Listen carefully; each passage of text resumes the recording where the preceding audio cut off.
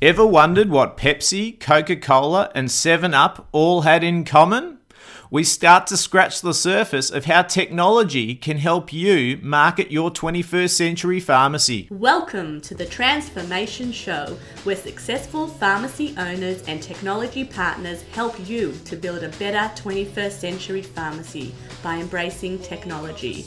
Here is your host, Robert Starr. G'day everyone and welcome back to Transformation, the only dedicated podcast in the world where pharmacy and technology collide to bring you, the motivated pharmacy owner, all that you need to start building your smarter, more successful 21st century pharmacy before it's too late. My name's Robert Starr, your host and guide on this fantastic journey of ours. Episode 18 coming up right your way. And what a big episode we're going to have. I'm sure a few of you are scratching your head wondering, what does Pepsi, Coca-Cola and 7-Up all have in common? Well, I'm not going to tell you because I think you're going to get a very big clue from our interview coming up with Scott Maitland in the not too distant moments. However, the first person to email me at rsztar@farmactive.com.au with the correct answer of what all three of those companies have in common will get themselves a ticket to the book launch, all inclusive of everything. So I'm going to talk about that in a moment, but the first email I get with the correct answer, that ticket's coming your way. I've got a lot to talk about with that now. We've got a venue locked in. We're August 14th. We're going to be at the Melbourne Convention Centre. So for those of us who prefer to call it Jeff's Shed, that's where we're going to be. We're going to be there for a 7:15 start, and the event will start at 7:30. So what you're going to get, it is going to be a ticketed event, and they are going to be limited. We only can seat up to about 100 people at this point in time. We may have the opportunity to increase that, but please book early to avoid disappointment. The invitations will come out probably next week, and as I promised in last week's show, there will be an exclusive booking period for listeners to this show. So if you're listening, you're in the right place, you're in the box seat to make sure that you can be there if you are in Melbourne. As I mentioned, and I won't give this away just yet, there is a very special way for those of us who are interstate or international, and welcome to our global listeners. We're now in 38 countries, so thank you to Slovenia and Slovakia for being our last two countries to come on board as well. So what we're going to get is a ticket to the event, and I can tell you the price in probably an episode time. Our price will be less than a typical breakfast that you're going to have. So we're going to be packing a lot of value into the day. You're going to get a signed, personalised copy of the book from me. You're going to get a keynote presentation from me for probably about 45 minutes, not too long, just enough time for you to finish your breakfast. We're going to have some special guests that are going to need no introduction to you at all. And to top it off, we're going to be welcoming you with a barista-made espresso coffee as you come in. So don't buy a coffee on the way in. We're going to have plenty of that. You can take one away at the end of the event as well. There's no restrictions on how many you can have. You can load yourself up as much as you want. Obviously, caffeine's something to get us started, but we don't want to overdo it. Your parking will be included, so it's going to be a great event as well, and hopefully be a good morning. Get us a couple of hours away, and we can, hopefully get Transformation well up and going as well. And you can get hold of that book and start getting stuck into that as well. I'm sure you'll enjoy a lot of the content that goes in there. A lot of our listeners have asked me, you're putting so much content into the podcast, so what could possibly be in the book? Well, you won't be disappointed. I do elaborate a lot more than we can do in our short podcast shows. I know that we do get up to sometimes an hour, but we pack in an interview, a micro transformation, and a few other things. So you will be surprised, and particularly the online workbook, I think you're going to get a lot of value out of as well, because it really is going to help guide you step by step through those transformation steps of education, discovery, partnership, and also optimization as well. So I think you're going to love it. I can't wait to bring it to you. I just signed off my last edit with my editor today. So we're going to print in the next couple of weeks. So hopefully I'll have some images that I can throw up on the blog site and attached to this podcast as well, you can start to get a feel of how it's all looking and how it's going, and might even give you a little sample as well. So look forward to bringing that to you, and I can't wait to give you some more details. Our interview today is with Scott Maitland. He's not a pharmacist, but he is the former owner, together with his former partner, of Live Oak Pharmacy in Austin, Texas, US. For those of us who have been connected with PCCA Australia, they've been long heralded as one of the marketing champions of the pharmacy world, as we'll find out in the interview. But these days, Scott is the president of Tacit Almonds and the publisher of Pharmacy Marketing Quarterly, and believes that pharmacists are the best healthcare providers and just wants to spread that message anywhere he can get it. Scott Maitland, welcome to the Transformation Show. Thank you so much for having me. Look, great to have you, and as our listeners will no doubt pick up quite quickly, you are from the US, Austin, Texas. So, Scott, can you tell our listeners, how you got involved in pharmacy? You're not a pharmacist, but why you feel so passionately about the industry, and again, also why you believe pharmacists are probably one of the best healthcare professionals in the world. Sure, absolutely. So, my passion for pharmacy came actually. Being a little boy, I hated going to the drugstore because my mom always would chit-chat with the pharmacist, and it felt like we were there forever. And she would say to me, Scott, your pharmacist is your best friend. They know more about your medication than anybody else. And I just assumed that everyone got this message. Incidentally, she also told me that you could only get milk in the state of Wisconsin because it's the dairy state and you couldn't get soda pop there. She wasn't right about that one, but she was right about pharmacists. And like I said, I just assumed that everyone got this message growing up. And flash forward, I was actually dating a pharmacist for a long time, and that's kind of what brought me back to the fold. And I was really surprised to learn that when I would talk to friends about pharmacists and pharmacy, I would say, hey, when you get a prescription, do you talk to the pharmacist and get a consult? And almost all of them said, no, I never do. And that just struck me as super odd, because I would say back to them, you realize they're like the only healthcare provider that's going to talk to you for free. Yeah. And their response back would be, I never really thought of it that way. And that was kind of like the aha moment for me. And that's that in the United States anyway, people don't think of pharmacists as healthcare providers. In fact, I don't think they really know what a pharmacist does. And owning Live Oak Pharmacy, one of the things that I saw my pharmacist do was if a patient came in and said, I'm not really comfortable with taking this drug, I'm worried about the side effects, his response would be, well, do you want me to call up the doctor and see if I can't make a recommendation? And they'd be flabbergasted. You can do that? That's exactly what a pharmacist does. Or that's one of the things a pharmacist does, is they work as a source of education, knowledge, and communication between the patient and the prescriber. And so that just got me really excited to build up Live Oak Pharmacy, build up the social presence, and really focus on the number one message is that a pharmacist is a healthcare provider. Come in, ask your questions. We've got answers. If we don't, we'll find out for you. Absolutely, and I suppose to give our listeners a little bit of a backstory to it, I chose to contact Scott around Live Oak because there was a number of PCCA events. For those of us who aren't familiar, the Professional Compounding Association and the branch up in Sydney, and Live Oak was always spoken about in very high regard with its ability and superior level of marketing, particularly around customization and personalization around compounding. And what our focus today will be around finding why social media was so important to that. And Scott, as you would have picked up, is not a pharmacist, but in the US you can have pharmacies when you're not a pharmacist, so it'll be a good insight. Absolutely.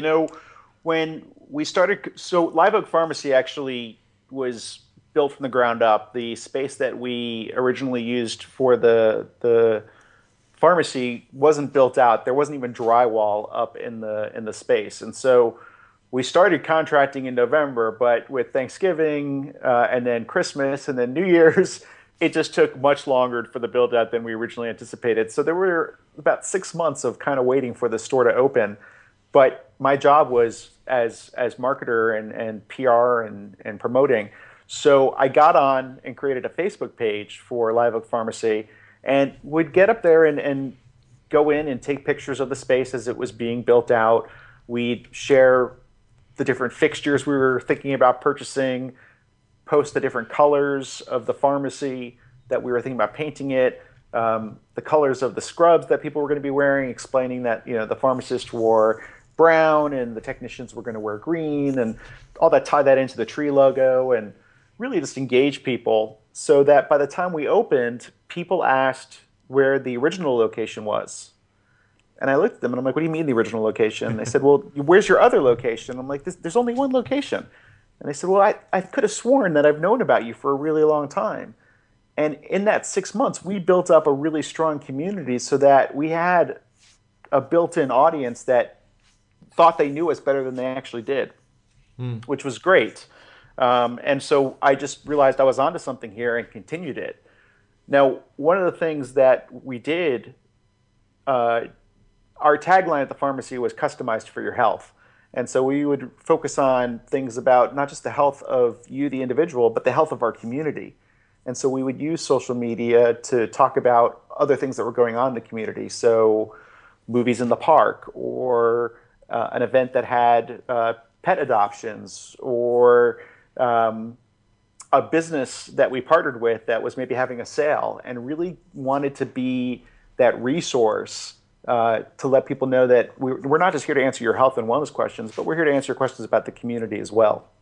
Yeah, no, absolutely. And look, again, we may have some of our motivated pharmacy owners who are looking to start up pharmacies. Obviously, that tends to be few and far between in our country. But to establish that community and your initial communication strategy is just so important to get right. So when you obviously went live, you had that community.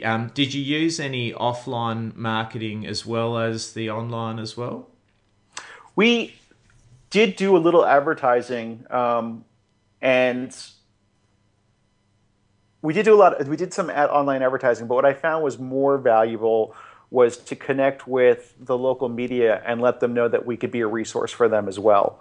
And sending out press releases whenever there was something important going on. So, for example, there was at one point a recall on children's Tylenol. And so we contacted all the news media outlets to let them know that A, this was going on, B, we were part of a drug disposal system so that people that had expired medications or medications they didn't need anymore, we would be able to take those and get rid of them in an eco-friendly manner, to let parents know that if they had children's Tylenol, they could bring it to us, we could take care of it, but that we also had a generic equivalent of it that was made from a different manufacturer that was not recalled by the FDA. And so we found ways to basically be a resource, because I found that, and I think this is no matter whether you're in the United States or in Australia, the media is always looking for, everyone's looking for content, but the media in particular, and if you've got a good story, and you can share it with them and let them know that you're the resource, they're going to keep coming back to you because they know that they can count on you.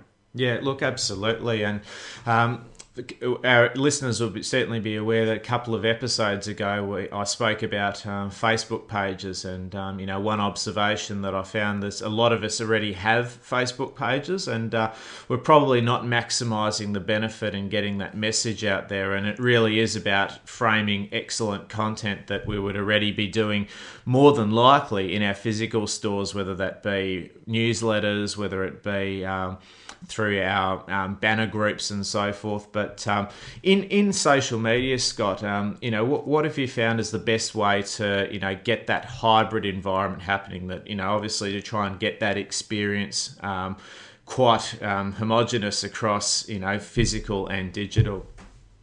Yeah, so I think the most important thing is realizing that social media marketing isn't really different from any other type of marketing. It needs to be thought out and planned. And so what I would recommend for anybody would be to, at the 15th of the month, start thinking about what's going to happen next month and begin plotting out what's the theme. So here in the United States, in July, we've got 4th of July coming up. So it's Independence Day.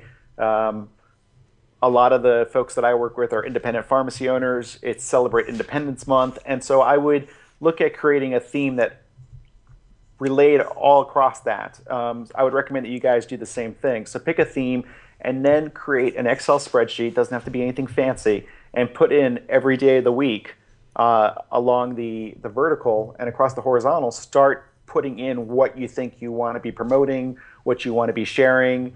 I would look to see what holidays are coming up or civic events are coming up and start putting those in there, and craft your messages ahead of time. Yeah. So that you have a plan. Because nowadays, even with Facebook or using something like Hootsuite, you can go ahead and pre-populate these things ahead of time. Now, I say that with a word of caution, and that is you still want to add fresh things as they're happening, but you can put in a lot of that ahead of time and be one step ahead of the game. There's a company that I really like, and it's actually based out of Australia, called Canva.com, Canva. Yeah, absolutely. I use that myself, and for our listeners who have seen my new podcast cover that's come out this week, that's exactly where I made it. So yeah, absolutely. Yeah, Canva is a great resource, and there's two things I like about it. Number one, there are a lot of things that are free to use without having to pay anything. But number two, if you do need to buy an image, it's just $1. And I think a lot of pharmacies sometimes just pull images off of the internet and don't really think about it, but it's actually can get you into trouble later on. So it's really worth just buying the image if you need it. Yeah, absolutely. And also, Scott mentioned Hootsuite as well. And for our listeners who aren't familiar with that, I'll pop some links on the blog site after this. And it can automate your social media. So as Scott's saying, if you plan that out, you can literally schedule everything. So, by having things in a spreadsheet, as I'm sure Scott will agree, you don't have to be going in there every day to post it individually.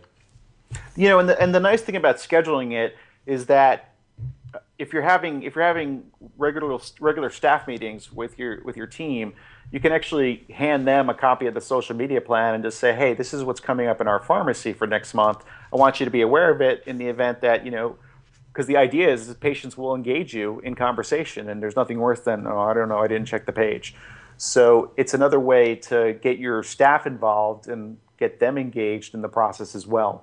Yeah, absolutely. And actually, just touching on that, Scott, we find that, a lot of people, when they set up Facebook pages, they're thinking, well, if I'm not getting a heap of likes, but I might be getting quite a few impressions. Have you found that there's a little bit of a trend, particularly in the pharmacy space, where people may be more readers than likers or commenters? Yeah, I think so. I mean, I think that when you look at Facebook, I think the most important thing is if you can connect with just a handful of customers, that's better than having 15,000 likes on your page if they're all coming from the Philippines or China. That's not really going to help your business because your business isn't there. What's more important is that you're resonating with customers, because even the older patient that sees it on your Facebook page, they may not do anything with it, but they then may verbally tell somebody. And I think that there's a misnomer or an idea that the older population isn't on social media, but I can guarantee you if they have grandchildren, they're on social media because that's how they connect with their grandchildren. Yeah, look, it's a great tool for social connectivity, and certainly it offers some great opportunity to stay connected with family and friends. Scott, so our pharmacy owner listeners, and for those who have just already started a Facebook page or at least just put their name to one to claim that stake. Is that the best place to start for social media? Would that be the best demographic, or would there be a different platform you'd recommend? So I think this brings me to the idea of knowing who your ideal customer is or your ideal patient. And so I definitely think it's a good idea to go ahead and register for different sites, even if you're not actively involved, so that you just have those spaces reserved for yourself. But if you're not sure where to go and you're not sure where your customers are, it's so simple as asking them. When they come in to pick a prescription, ask them, hey, do you use social media? Which ones do you use? And I think you'll be surprised to find out what people say. Overwhelmingly, I'm going to go with Facebook is probably the best one. However, if your store sells other items like, items for your home or gift items. I don't know if that's something that happens so much in pharmacies in Australia, but some pharmacies here in the United States have gift sections. Yeah. Something like Pinterest might be a better choice. Yeah. Yeah, and again, for some of our listeners who may not be familiar with Pinterest, it really is just like a big corkboard that people can grab images from all over the web, and it can link back to your website and blog and all of that type of thing very well.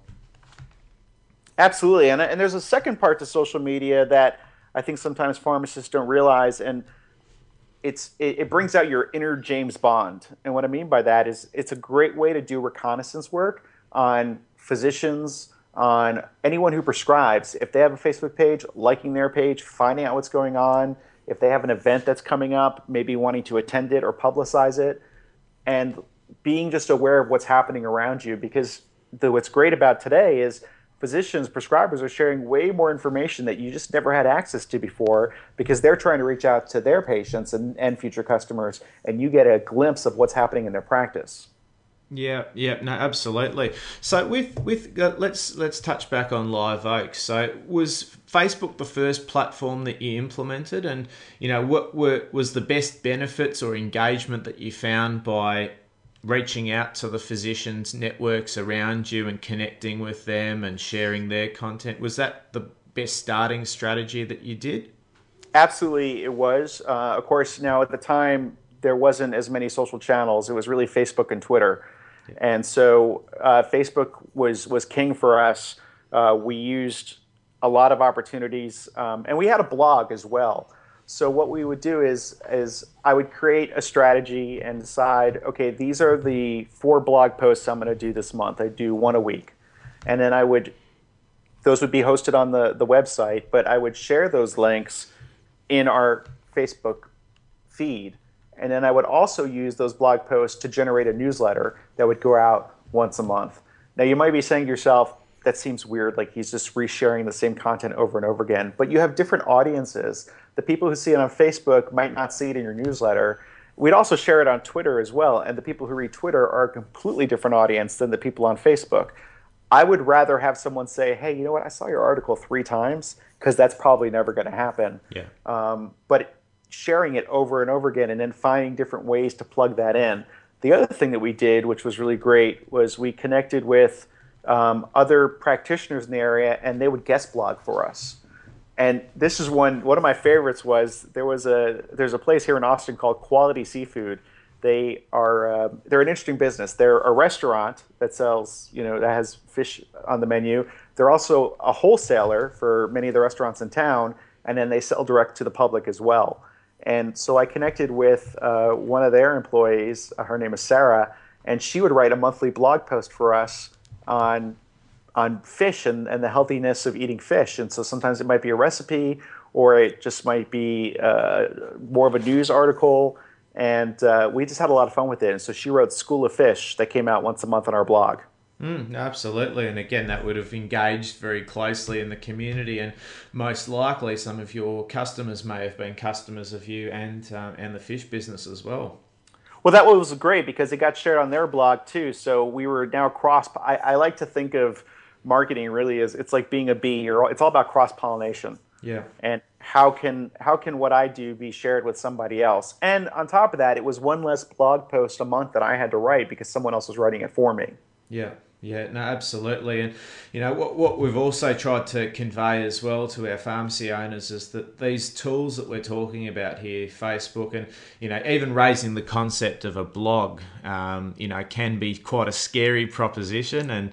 But with the rise of tools like WordPress.com, which, make it easy for anyone to set up without needing to know any lines of code. Would you suggest WordPress is probably the best starting point for anyone looking to start a blog?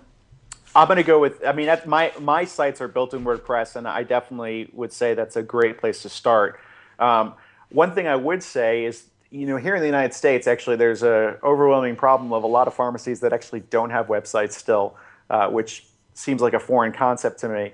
But the other thing is you might want to look at, if your website's 5 years old, it probably needs to be rebuilt. Yeah. I apologize for not knowing what it's like in Australia, but here in the States, we have more people nowadays accessing websites from a smart device, whether it be like an iPad or an iPhone, than they are from their computer. So you want to make sure that your site and your blog are mobile adaptive, meaning that it knows that it's on a smartphone and it's going to resize itself for optimal viewing.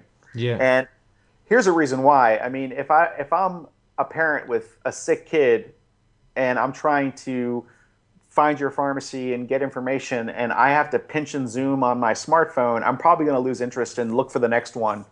So you could be losing business. But I think, yeah, definitely WordPress is a way to go for building a blog.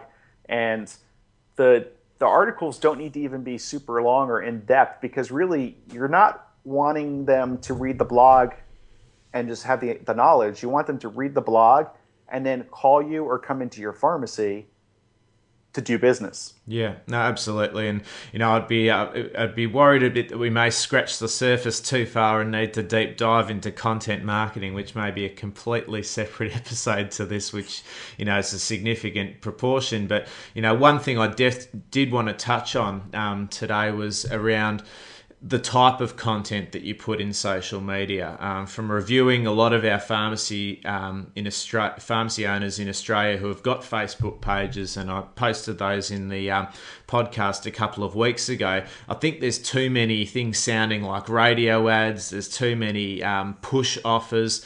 What are generally, what if you could say the top 3 things that they should focus on in terms of content, and perhaps even, giving them an insight as to what type of proportion they could actually have so that they can still put offers out there, but that it becomes a more holistic solution.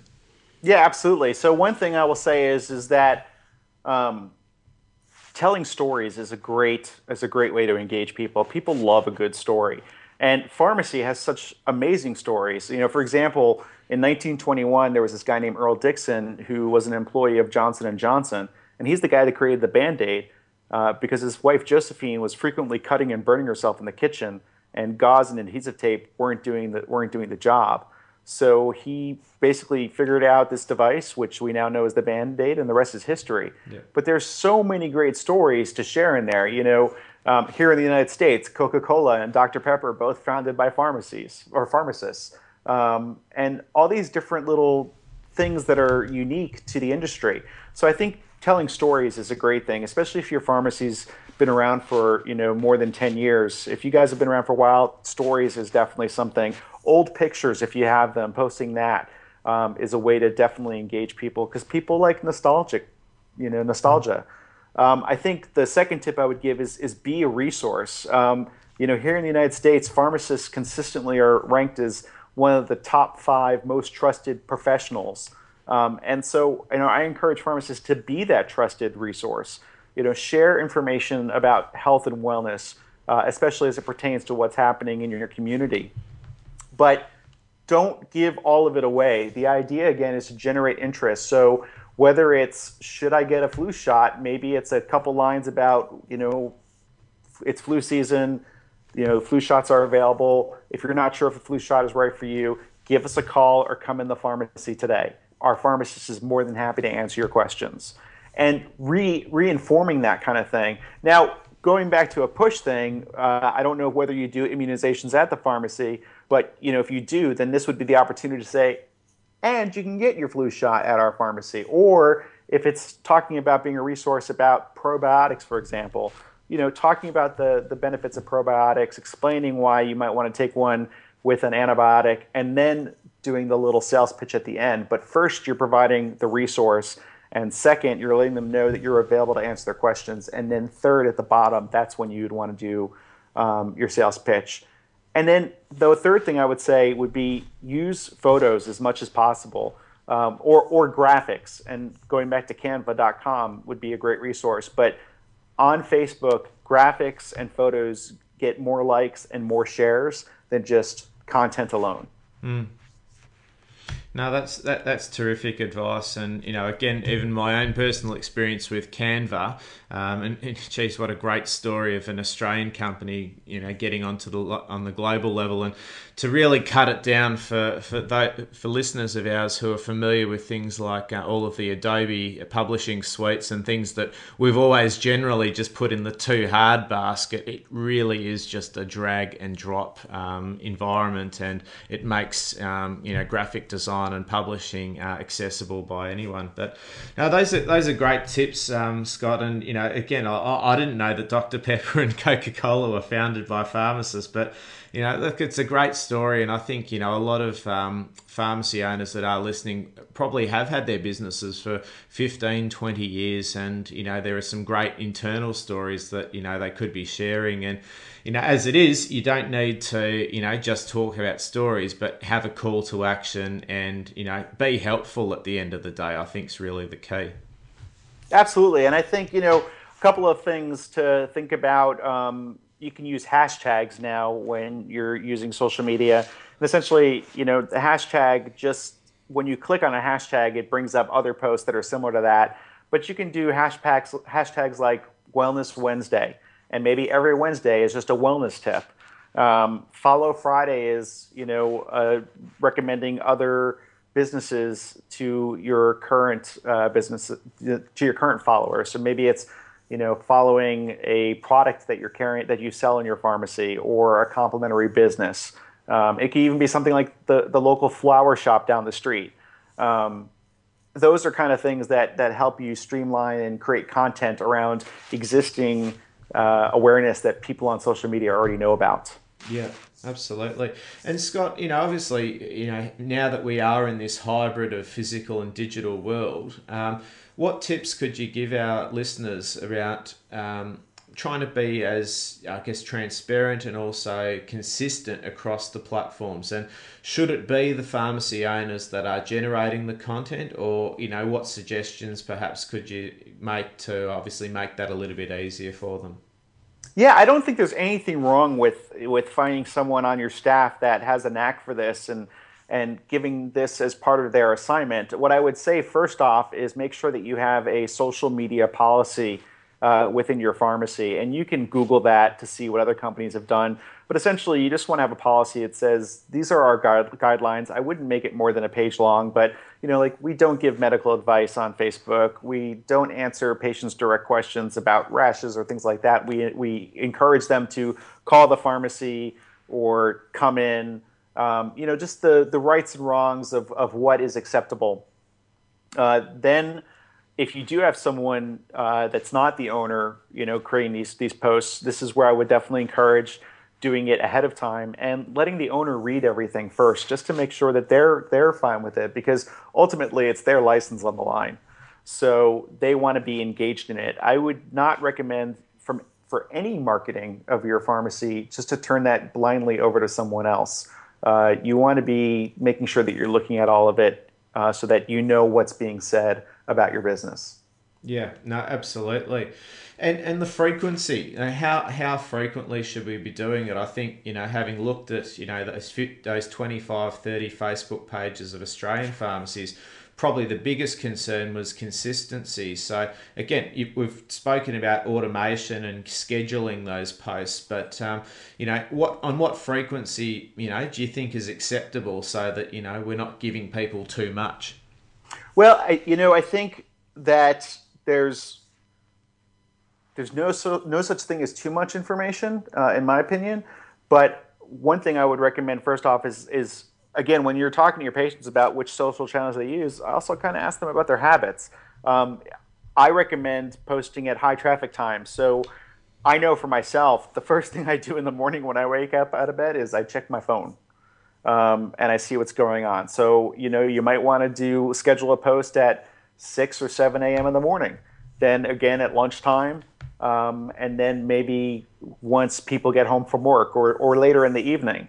One of the things that we did that was, I thought, kind of clever was we had some homeopathic remedies for infants who are teething and waking up late at night. And so I would schedule posts at like 3 o'clock in the morning that was like, does your infant have you up crying because of a tooth coming in? come into Live Oak Pharmacy when we open tomorrow and ask us about product XYZ. And, I don't know that it got us a ton of traffic, but it was easy to do because I scheduled it. So it wasn't like I was up at 3 a.m. posting it. And I thought it was kind of clever because you don't know who's surfing the web at 3 o'clock in the morning. And you're probably not going to have a lot of competition with other businesses at that time. And chances are someone is up looking at the internet because it's open 24 hours a day. Yeah, no, absolutely.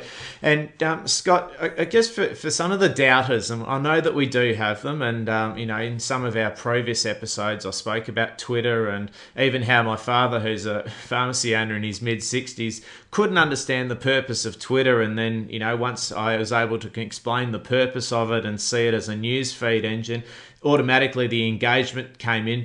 And we've seen recently that the population of the world is now the third largest country in the world is Facebook. So for the doubters out there that are thinking, is this just still a fad? Is it going to go away? How relevant was it to your customers at Live Oak? And, again, could you share any of the great success stories or results that you had from some of your social media campaigns? I'm going to tell you right now, social media is not a fad, and it's not going to go away. You can kick and scream and hope that it will, but as we get more and more connected to one another, it's going to become more and more relevant to the social scape. And being able to actually even make purchases through social media has already started and will continue. With regards to the impact it had on growing the business, I will tell you that in the time that Live Oak Pharmacy was open, we were on every single news channel.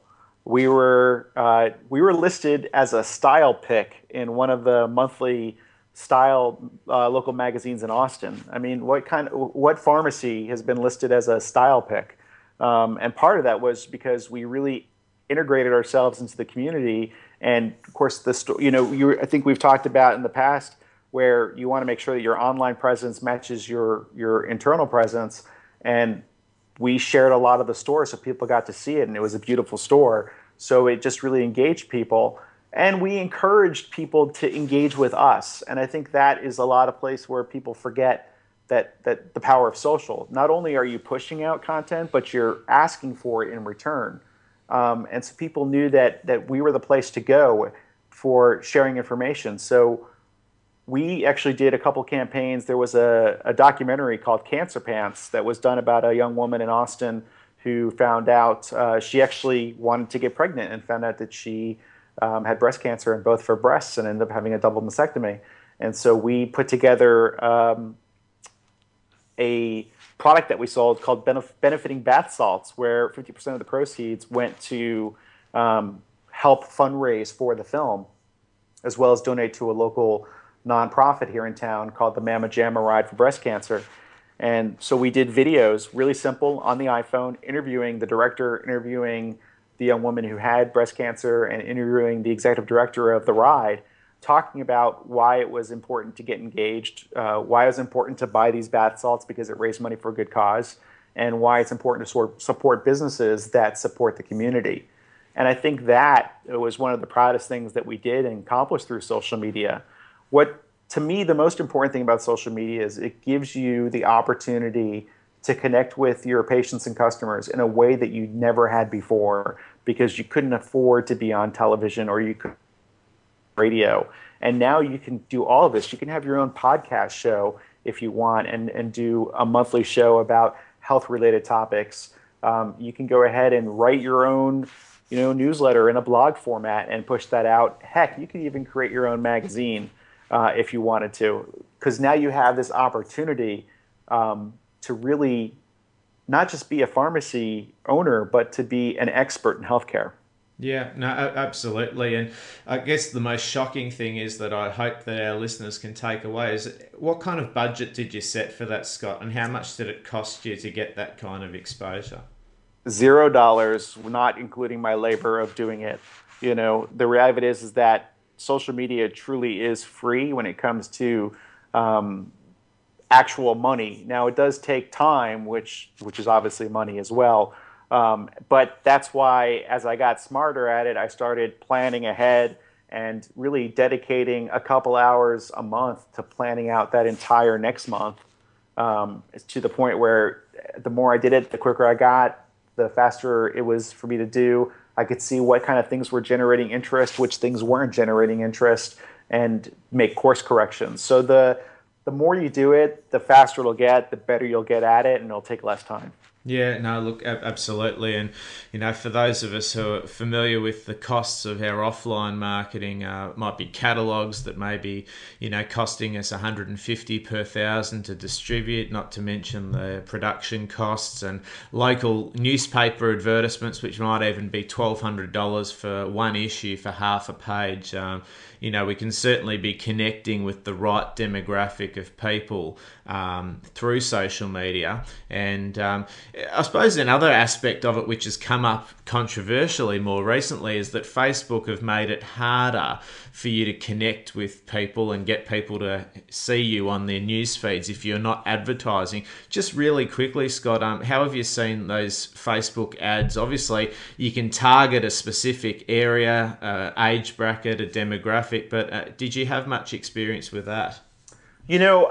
I've never really, no, I haven't. And the reason why is just the keywords with pharmacy tend, here in the States anyway, to elicit bad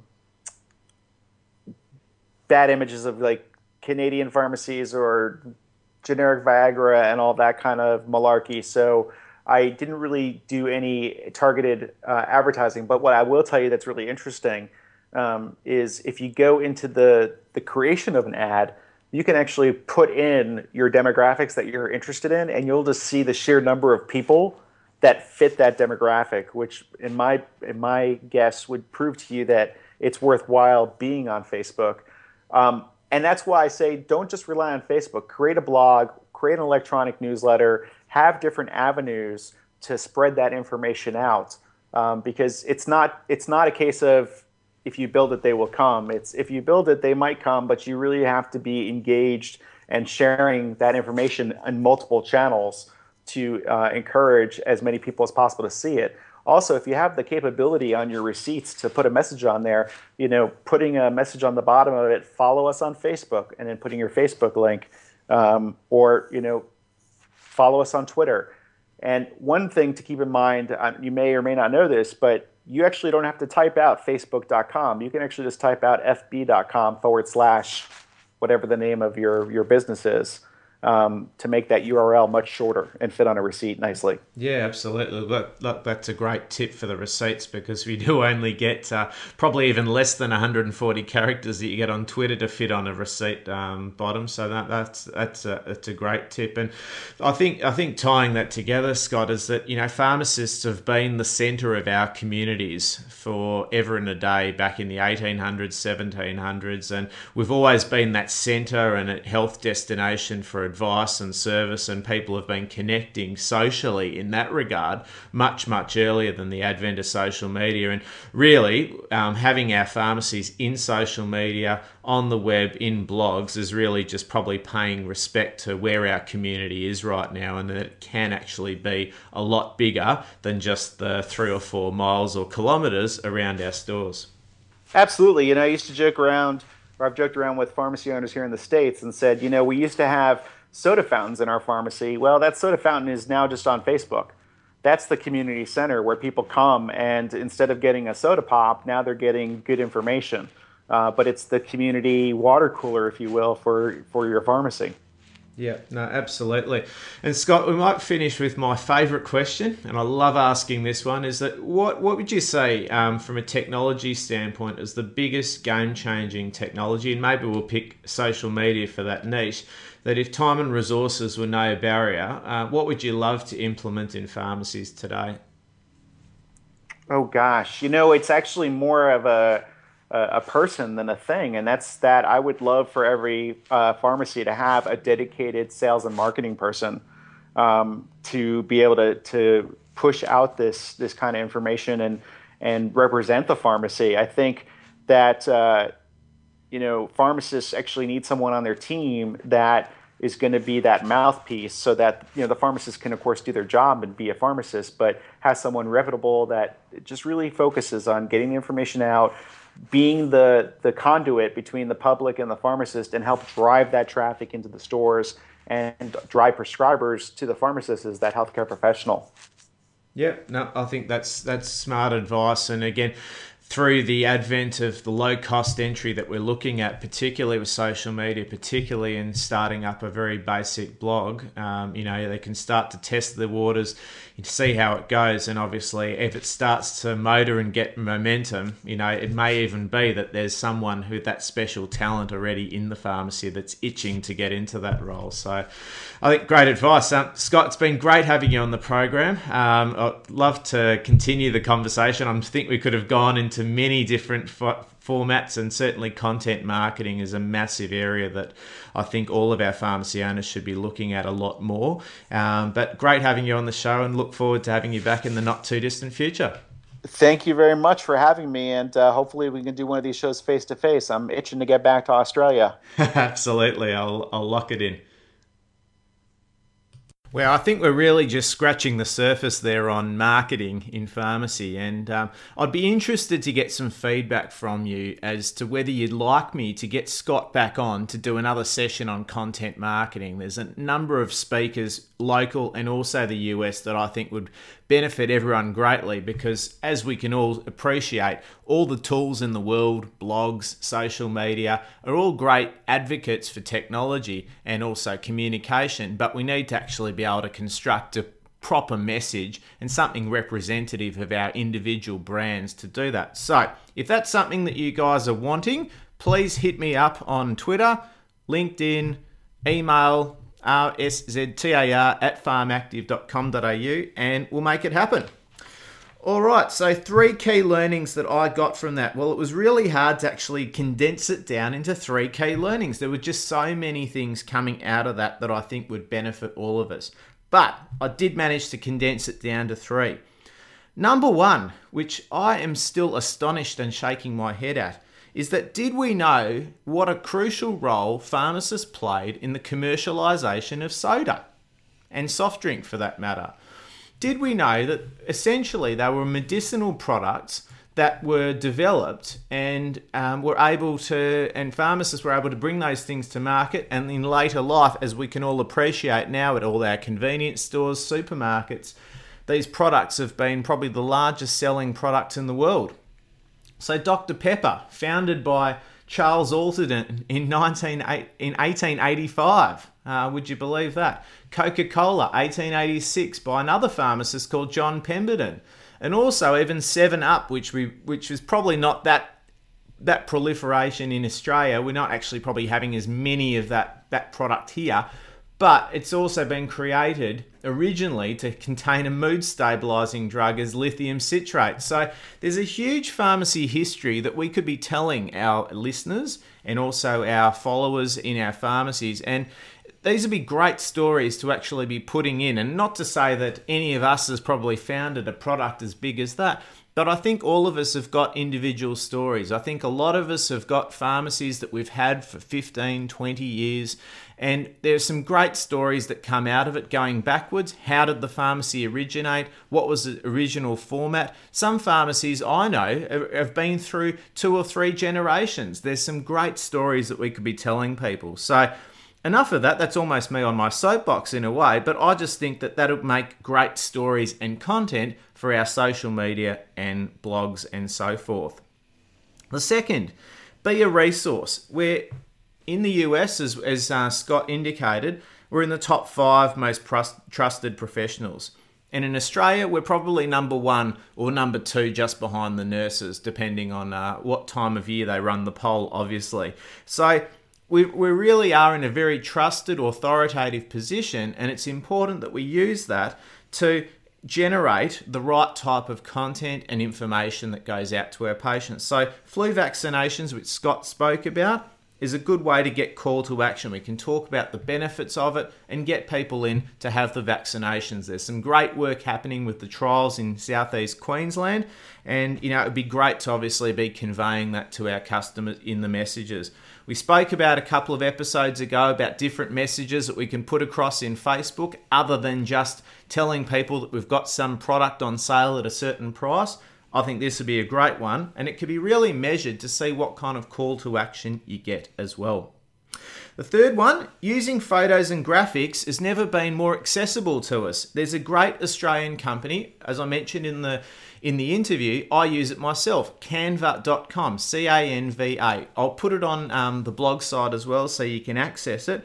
But those of us who have struggled to find images and craft the right messages, and we see some great ones. If you go through any of your social media accounts, you'll find that there are plenty of people that generate some great graphics with quotes and appropriate images. And for $1, these images are quite accessible and cheap as well. So that's really a great way to do it. And underlining it all, really, we're just about committing to a strategy that we can maintain. It's something that, as we spoke about in the interview, once you come up with a strategy and where you're going to put content out and how you're going to do it and how often, you can automate that out. And it doesn't mean that you as the pharmacy owner need to do it. You can get someone to map that out, you check it off, vet it, make sure you're comfortable with it, and then a tool like Hootsuite, and again that'll be on the blog site for you to have a look at, can drip that out to your customers in conjunction with some offers. We're not saying that social media and blogs and things is all about no product and no price, but at the end of the day, we need to be understanding what our customers are looking to get done.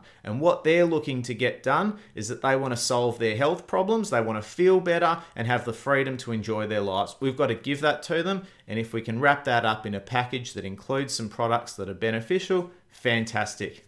Our micro transformation this week will be Office 365. Some weeks ago, we were already talking about Dropbox, Google Drive, and how both of them could be very well used in your business together. Well, I'm going to add Office 365 and why I think that's a valuable tool for you to have in your business as well as the other two. We'll also do a little comparison because you may be getting confused a little bit as to what they all do and what some of them cross over, and can you only use one? Absolutely, you can use one. Probably the best comparison between Office 365 is with Google Apps, which we spoke about some weeks ago. You may also have just got hold of that episode and that micro transformation as I've started to put out those micro transformations in isolation on the SoundCloud playlist. So if you are listening to the total podcast via iTunes, if you'd like to just listen to the micro transformations going a few episodes back, head across to SoundCloud, and through the playlist function, you can just listen to the micro transformations, and that might just be when it's relevant to you. So you don't need to download the 1 hour episode and have to scroll all the way through to the micro transformation. You can get hold of that individually as well, which is now available. So, what is Office 365? Well, Office 365, as you'd probably guess, is made by Microsoft, and it's really Office in the future. So it's cloud-based. So we've spoken a lot about cloud and what that means. So it basically means that it's not installed on your computer. So it can function only in the cloud, which is wherever you have an internet connection. The reason why I think everyone should benefit from it, at least one license in each pharmacy, is that by having an Office 365 subscription, it does give you unlimited access. Or when I say unlimited, it's not unlimited. You can't download it for 500 people and get away with it. But it does give you up to 5 devices that you can load Office and the current Office, as in the desktop version, on your computer as well. So where in the past we may have been going to Harvey Norman or JB Hi-Fi, or even through our pharmacy technology providers, been getting copies and licenses of Microsoft Office and needed to upgrade, Office 365 gives you the opportunity to download the most recent copy of Office on your computer using that platform as well. And obviously, it's important that that integrates well with the cloud version. So if you decide to edit a Word document or create a Word document on your computer, you are able to synchronize that back up to the cloud so that you can access it through Office 365 platform using a tool that's provided called OneDrive. And OneDrive, much the same as Google Drive and Dropbox, offers file synchronization. And like Dropbox and also Google Apps, it does have a personal and a business version of it as well. So you can separate your personal documents from your business documents as well, which is quite good. Now, I might also add that the true benefits of Office 365 are best experienced if you are a Windows user. It's only been offered to Mac users to make sure that Mac users didn't exit Microsoft Office in a rapid rate because it was just too hard for it to work with. I think if you speak to any Mac user, and I'm certainly one myself, particularly in my business being Farm Active, but in the pharmacies we're using Windows because of obviously restrictions around where our dispense and point of sales can only function on Windows-based platforms. So depending on your mix and what you use personally and from a business point of view, majority of us will be using Windows in the pharmacy, and that's where our conversation is today because that's what we're talking about in building our 21st century pharmacies. So effectively, all of us will probably have Office. We often wonder how we're going to get Office accessible across all of our computers in the pharmacy, and this is a way you can do that quite comfortably. Obviously, if you've got a number of PCs in your pharmacy, you may need more than one Office 365 license, but it's a really good way, and I think the most economical way of keeping your Office updated. Generally speaking, the most indicative package is about $14 a month, which when you look at it over the course of 12 months, it's not a huge amount of money. We're talking maybe $180, $200 a year, and that's generally what we've been spending in upgrades for Office anyway. Plus you get the benefit of cloud synchronization, everything else I'm going to talk about today. The good thing is, when we look at the applications, we spoke about using Google Apps for our pharmacy operations manual. You can absolutely do the same thing with Office 365. It probably has even the additional benefit of you not needing to actually convert the files that come from Quality Care Fast Track, which are generally all in Microsoft Word format. So you don't have to worry about how Google are going to convert it into their Google Docs format, if that's not something I mentioned last time. So it's quite good because it does have a representation exactly from Quality Care Fast Track. It does enable you to collaborate around those documents between users of your pharmacy, so you can set up multiple accounts and users so that your key people and pharmacists as well can also access those and edit them as well. So that's quite useful for you as well. In terms of version control, not as good as Google Docs. Some of us who are more familiar with the desktop version of Microsoft, we're quite familiar with things like track changes. So whenever you have more than one person working on a document, you can enable a function called track changes and you can see who's done what to a document. Office 365 doesn't deal with that quite well in a cloud environment. If you're always dealing in the desktop version as opposed to the cloud version, absolutely you will have that functionality. But if you do want to use it on mobility devices like iPhones, iPads, Androids, Windows phones, you're not going to see those track changes on those devices. So typically then your editing will be limited to a desktop version, which may suit you as well. And of course, for our listeners who are not really that comfortable with actually working in an internet-based platform, this could work really well for you because you can get the best of both worlds, work in a desktop environment with the full knowledge that your desktop documents are being backed up to the cloud as well and made available wherever you need them as well. So it does work for all sorts, and it does also fit in depending on what you need in your pharmacy. And that's really what we're trying to do here, is that we will find that some solutions will be better for some than others. It all depends on really what you're trying to achieve and what kind of workflow you'd love to have in your pharmacy. And if you can have a vision of that, the technology can easily make it possible.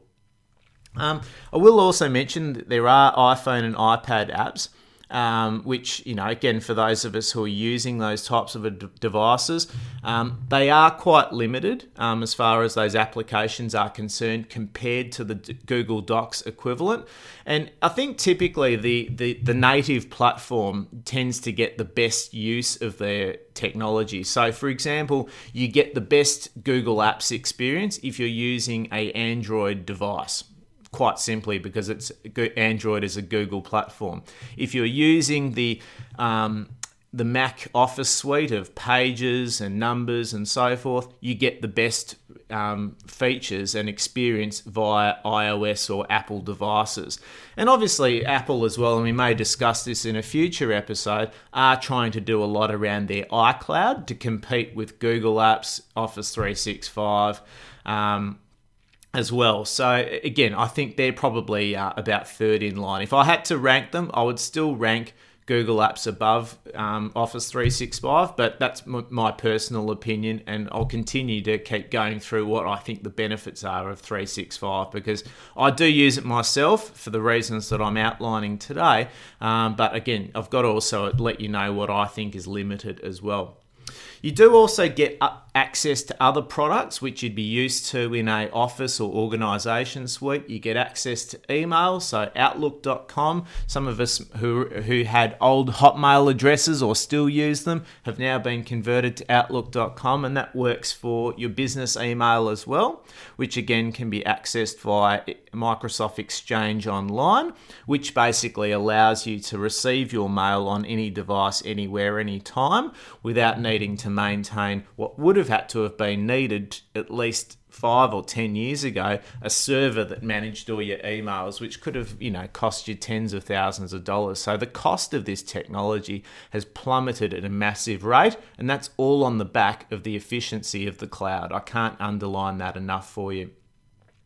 So you get teleconferencing, you get access to Skype, obviously, for business. There's another application called SharePoint, which allows you to put all your documents in one place and share them around. But I think that's probably going to be superseded by OneDrive. I think it's probably going to have some indication together. SharePoint was really an intranet-based website, which, if those of us who could have afforded it in the past, and the costs were quite high to actually run it, and also you needed a special server to do it, it could be like an internal website that you may have in your business where your team and your staff can go to and find documents and resources and pull them down to their individual computers. But I think there's better collaborative platforms, even within Office 365, to do that through OneDrive and so forth.